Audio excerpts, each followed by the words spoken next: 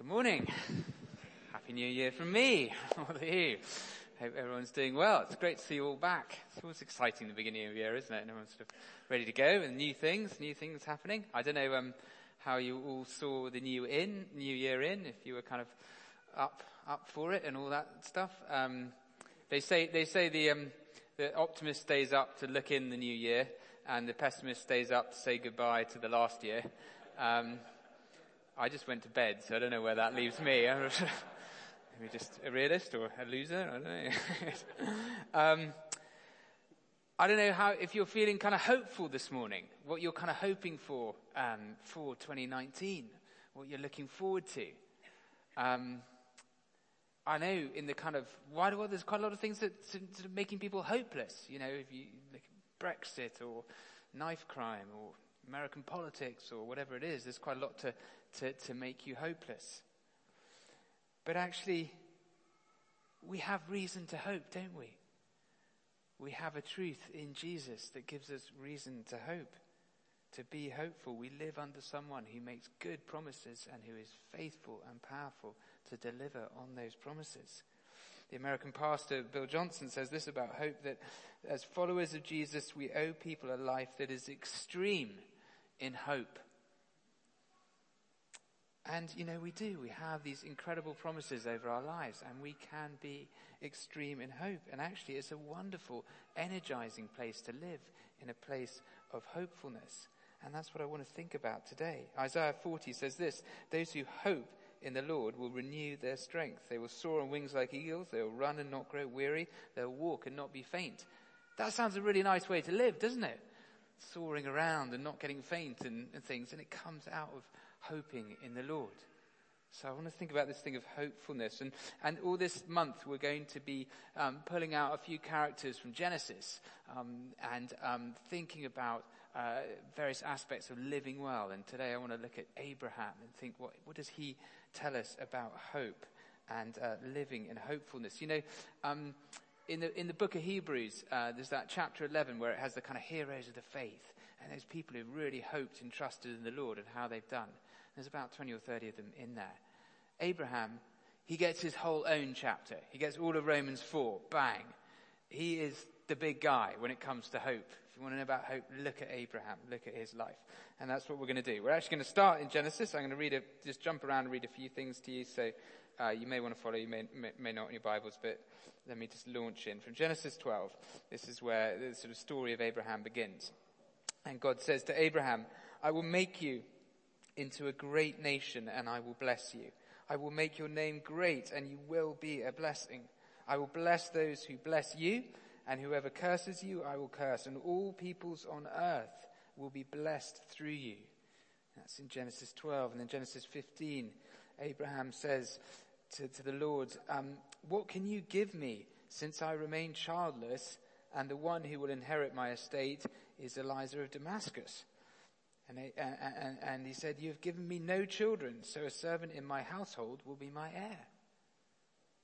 Then the word of the Lord came to Abraham.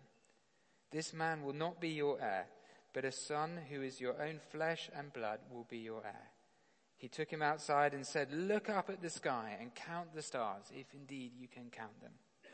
Then he said to them, so shall your offspring be.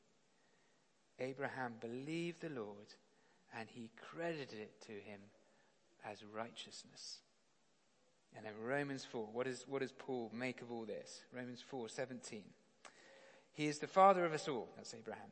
As is written, I have made you a father of many nations. He is our father in the sight of God, in whom he believed, the God who gives life to the dead and calls things into being that were not. Against all hope, Abraham in hope believed, and so became the father of many nations, just as it had been said to him, so shall your offspring be. Without weakening in his face, he faced the fact that his body was as good as dead, since he was about 100 years old, and that Sarah's womb was also dead. Yet he didn't waver through unbelief regarding the promise of God, but was strengthened in his faith and gave glory to God, being fully persuaded that God had the power to do what he had promised. This is why it was credited to him as righteousness. These words, it was credited to him, were not written for him alone, but also for us, to whom God will credit righteousness. For us who believe in him who raised Jesus our Lord from the dead. He was delivered over to death for our sins and was raised to life for our justification. The first thing that struck me as I was looking at these stories of Abraham again and reading through Romans 4, thinking about him, was that Abraham faced the facts. He didn't kind of dodge the fact or make up some rose-tinted reality. He faced the facts and was like, I'm as good as dead. My wife is as good as dead. The chances of us producing a child look pretty thin. This ain't going to happen in the natural. He faced the facts. He wasn't scared of them. And living hopefully is not about avoiding the facts of life. It's not living totally disregarding the facts. It's looking at the facts straight in the eye and then looking through them with the promises of God. But we have an amazing God who's made these promises. And God had given amazing promises to Abraham. And I love the way that Eugene Peterson paraphrases this part of Romans 4. He says this: when everything was hopeless, Abraham believed anyway, deciding to live not on the basis of what he saw he couldn't do, but on what God said he would do. Abraham didn't focus on his own impotence and say, it's hopeless. This 100-year-old body could never father a child. Nor did he survey Sarah's infertility and give up. He didn't tiptoe around God's promise, asking cautiously skeptical questions. He plunged into the promise and came up strong, ready for God, sure that God would make good on what he had said. I love that. The start of 2019, let's plunge into the promises of God. Isn't that a wonderful image of what we're called to do? And the facts of life around us may look difficult, they may look hard, but let's look them straight in the eye and then plunge into the promise of God and say, but this is what you say, God. And God makes wonderful promises over all of our lives. They're simple, but they're profound. You know these promises. He loves you. He is with you always. He has forgiven you. He is your friend. Simple promises, and they trip off the tongue and you can just hardly notice them. But they are so profoundly important. And if we plunge into them, if we look at every fact around us in our life through that promise, that he loves me, he's with me, he's forgiven me, I'm his friend, it's totally transforming. We can live in a place of hope, in a place of extreme hope in 2019 if we do that. And we actually live in a place that's even better than Abraham, because we can look to Jesus, the ultimate revelation of who God is, and see that he died for us so we really are forgiven, and he rose again for us so he has the power to do anything. And we can look back on those facts. Abraham could only look forward and dimly see that this was who God was. We can look that straight in the eye so we can live in a place of hopefulness. But hopefulness isn't, it's not necessarily an easy place to get to. We have to kind of fight for it almost in a way. And I want to show us a video clip now, and it's not a short one, it's 5 minutes long, all right? So settle back, get relaxed and enter into it. But I want to show you this clip because it's a little bit heavy, I have to admit, and start of 2019, it's a bit heavy, but I think it shows us what fighting for hopefulness can look like. So let's watch this together.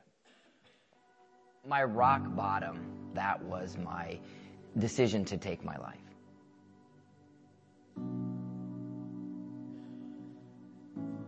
My name is Mark Meyer.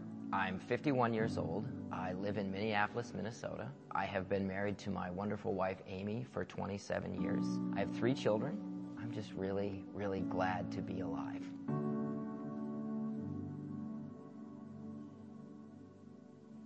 I can trace my sense of not belonging, not feeling like I fit in, not understanding how to deal with difficult situations way, way back into grade school. And I just made the assumption that there was something wrong with me. As the stakes in life get higher, so as I was in high school, as I was in college, as I started to feel more pressure to perform, it became very hard. My wife and I married young, and in my marriage, it was a lot of not feeling like I was good enough, not feeling like I could provide adequately for her. So that exacerbated my sense of being inadequate and not fitting in. It led me to be so confused because I went to graduate school. I did very well in graduate school. I got promoted to be the administrator of a large inpatient clinic at our large hospital here in Minneapolis. But yet I just felt so inadequate. When kids came along, that was ugly. That was really hard because I thought, I'm going to ruin these kids. I'm not going to be there for these kids. I'm not a good dad. And my fear that I was going to ruin this thing made me want to push that child away. The feelings that came along with that, sadness, lonely, oh gosh, I felt so lonely. And my wife was right there, and when she would try to help me, I couldn't hear her. I couldn't accept her concern for me. The feeling I really felt the most was self-hatred. I started making bad choices. I drank too much. I wasn't engaged in my marriage. I wasn't engaged with my kids. It was a complete separation from the God that I believe in. I just couldn't go on any longer. So I made a decision that everybody would be better off without me. The day is a blur. It was like a dream. An ugly nightmare. I didn't feel any relief. I felt scared. I felt numb. I felt angry. I cried. The only time I wasn't crying is when I was writing a note. I planned it. I waited for my opportunity. I set it up.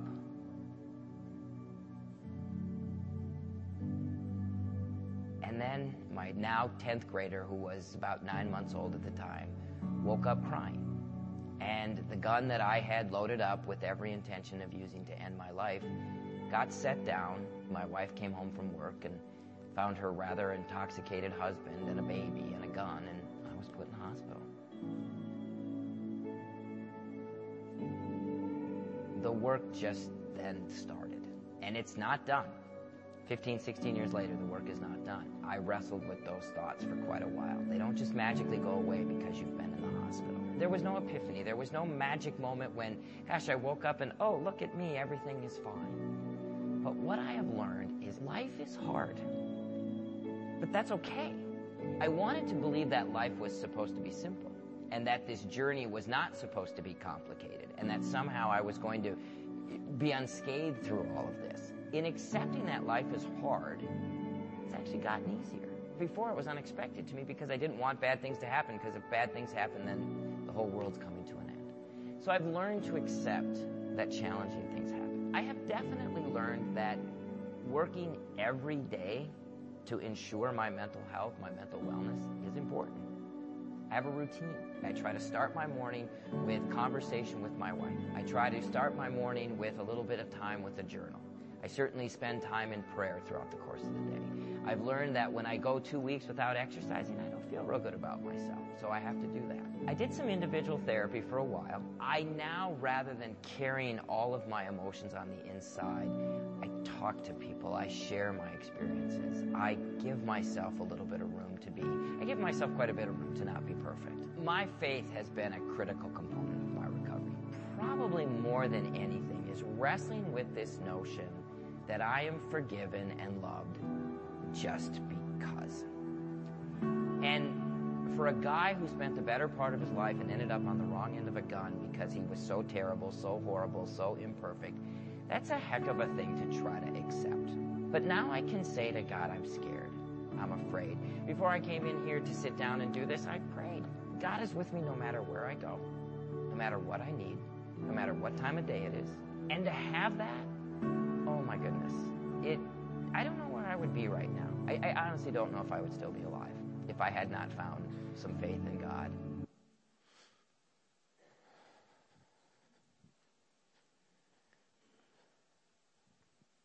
I love that story because there was a man, I don't know if you noticed, he looked reality straight in the eye. He came to that place of life is hard, it's difficult, it's challenging. Yet he then brought in his faith. He brought in and wrestled for those promises that I'm loved and I'm forgiven. And he brought hope into the center of that place. And that was the critical thing that changed him, changed his life. And notice too, he did put other things around him. He put in other structures, other ways to kind of bring that reality, that hopefulness together. And we're going to be talking about connect groups later and just encouraging you guys to join one. And one of the things he said was getting together with people, and actually goes on in the end of the clip to talk about finding his people and finding people to share life with, being critical to regaining that sense of hopefulness. And actually it is in these places that we find that hopefulness. We get supported in that. When we can't quite see the wood from the trees ourselves, get people around us to encourage us and to lift us up. So we face the facts, we face them head on, and we plunge into the promises of God and go through them. The other thing we do is we face the future. We allow ourselves to dream a little bit. The promises I've been talking about are the big kind of general ones for us all. They're simple, they're profound, they're very important. But God also gives us specific promises into our lives, like he gave into Abraham's life. That promise for Abraham was just for Abraham. That was his promise. And he didn't see it fully fulfilled in his life, but in the birth of Isaac, he's seeing it beginning to be fulfilled, this amazing promise over his life. And in the same way, we have promises over our lives. And I wonder, what are you dreaming for this year? What are you hoping for? What promises do you think God may be speaking over your life? Maybe it's sort of going out on the street and praying for lots of people and seeing them get healed and come to faith. Maybe it's going on holiday. Maybe it's getting promoted at your work. I don't know what your dream is for this year. One thing I'd encourage you is don't separate your dreams into the kind of the spiritual ministry ones and the kind of secular, my job and other things ones. If you are a follower of Jesus, if he is your number one, they all come together. Every dream is important. Every dream God can use. You go on holiday because you need a rest, because God's trying to do something in you. You get promoted at work because he's trying to use you in that new space. Every dream matters to him. And so some of our dreams can be quite profound, and some can be what I call a little bit puny. But they all matter. And let me start with this was from a few years ago, a little puny dream I had a few years back, was I really wanted to go to the Rugby World Cup. It was on here at Twickenham, and I really wanted to go, but I kind of put it out of my mind because there was no way I'd be able to afford a ticket. This is not going to happen. I'm never going to get there. Forget it. And I kind of slightly forgot about it. But then I was in a traffic jam in Molesey, and I was stuck behind the New Zealand team bus. And it was on there. I think they were staying at the Lensbury, and they were nearby, and they were sort of on their way back there from training. And I just felt really stirred. I'm going to pray for a ticket to the Rugby World Cup. I'm going to make this dream, this little dream, it's going to come true. And I'm going to go. And I just found myself really praying hard in my car that this would happen. And lo and behold, about 3 days later, Rob Wadlow, who many of you know here, came up to me and said, would you like a ticket to the England-Australia game? Right. Maybe. And you know what? It's just a puny little dream, if you like, but it spoke to me of God's love, his care, his concern that he sees me and knows me. And I wonder if sometimes when we just put it out there and believe him, what he sometimes does for us. But of course, we also have more profound dreams in our lives as well. A profound dream, if you like, for me in my life is around Isaiah 61. That passage meant so much to me all of my life, from quite a young age, that the Spirit of the Lord is on me to preach good news to the poor, to bind up the brokenhearted, to raise up oaks of righteousness, all these things. And bit by bit by bit over the years, I've started to see parts of that being fulfilled and starting to happen in my life.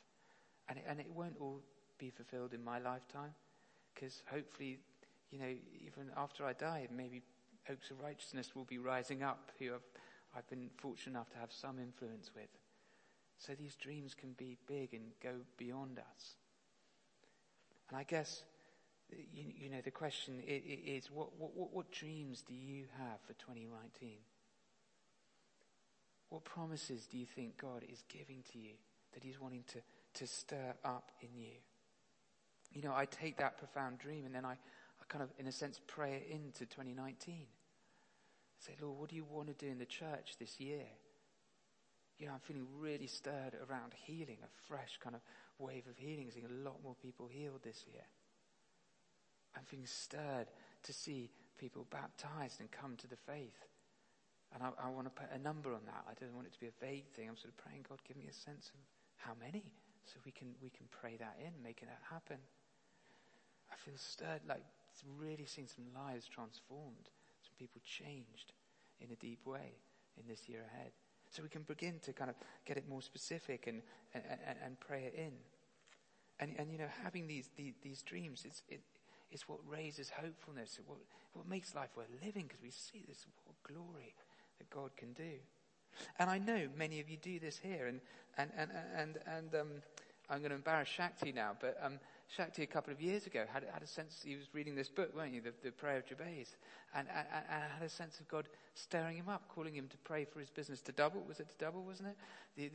The turnover in his business in the year ahead, and that was a big dream, and he put it out there, and he shared it with a number of us and said, will you pray into that? Will you ask the Lord for that? And so we all did. We began to pray for that dream, that promise he felt God was giving him into being in the year. And it went really badly, didn't it, Shakti? There was nothing was happening in the contract, and it wasn't only until right near the end of the year that actually things turned around and some amazing contracts came through, and God, it did indeed double the business in that year. And I love what Shakti then kindly sent this book to all of us who've been involved in supporting him in that, and this letter, so I can read it. It won't embarrass you, Shakti. This is one quote.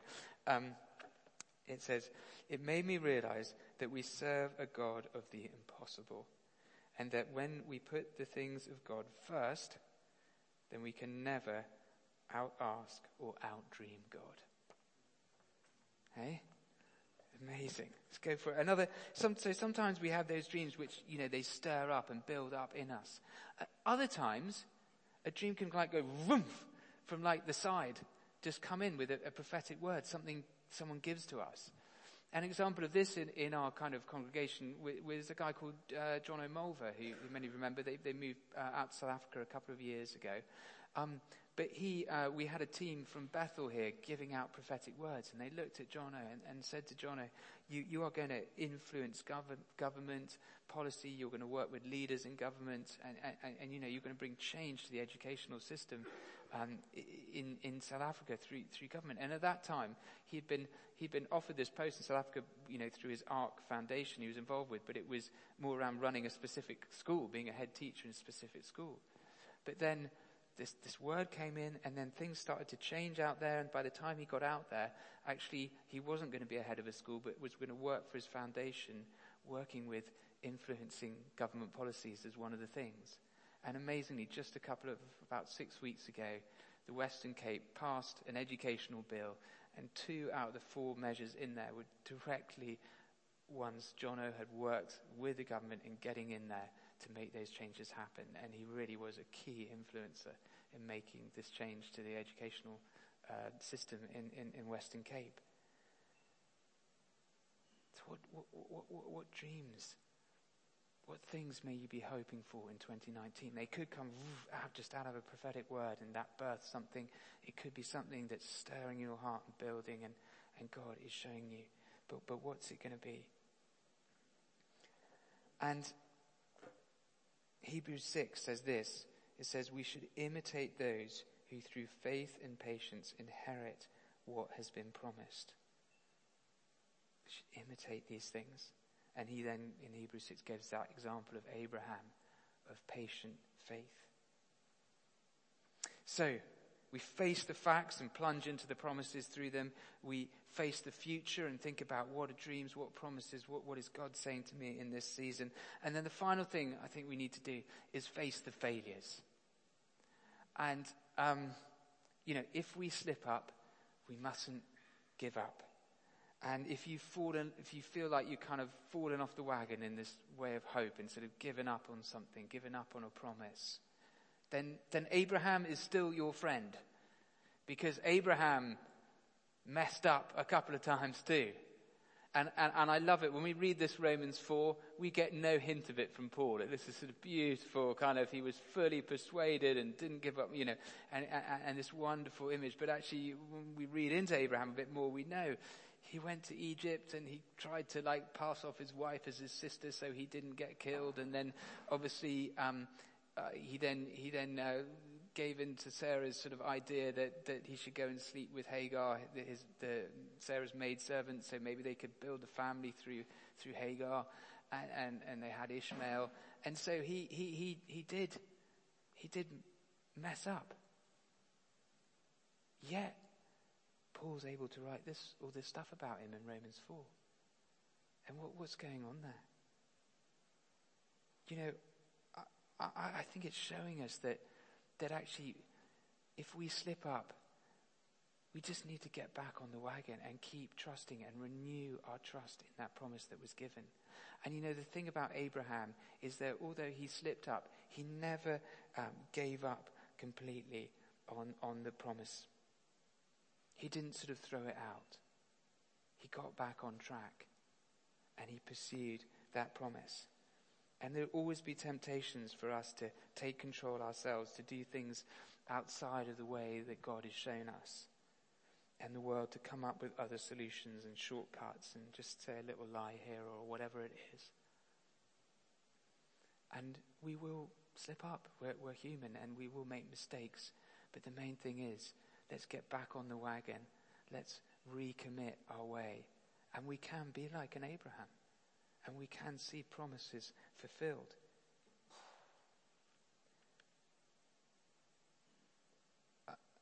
I think also we see in here, it says in Romans 4 that he was strengthened in his faith. How do we know that Abraham was kind of strengthened in his faith as he went through this journey of having this huge promise over his life? How do we know he was strengthened in his faith?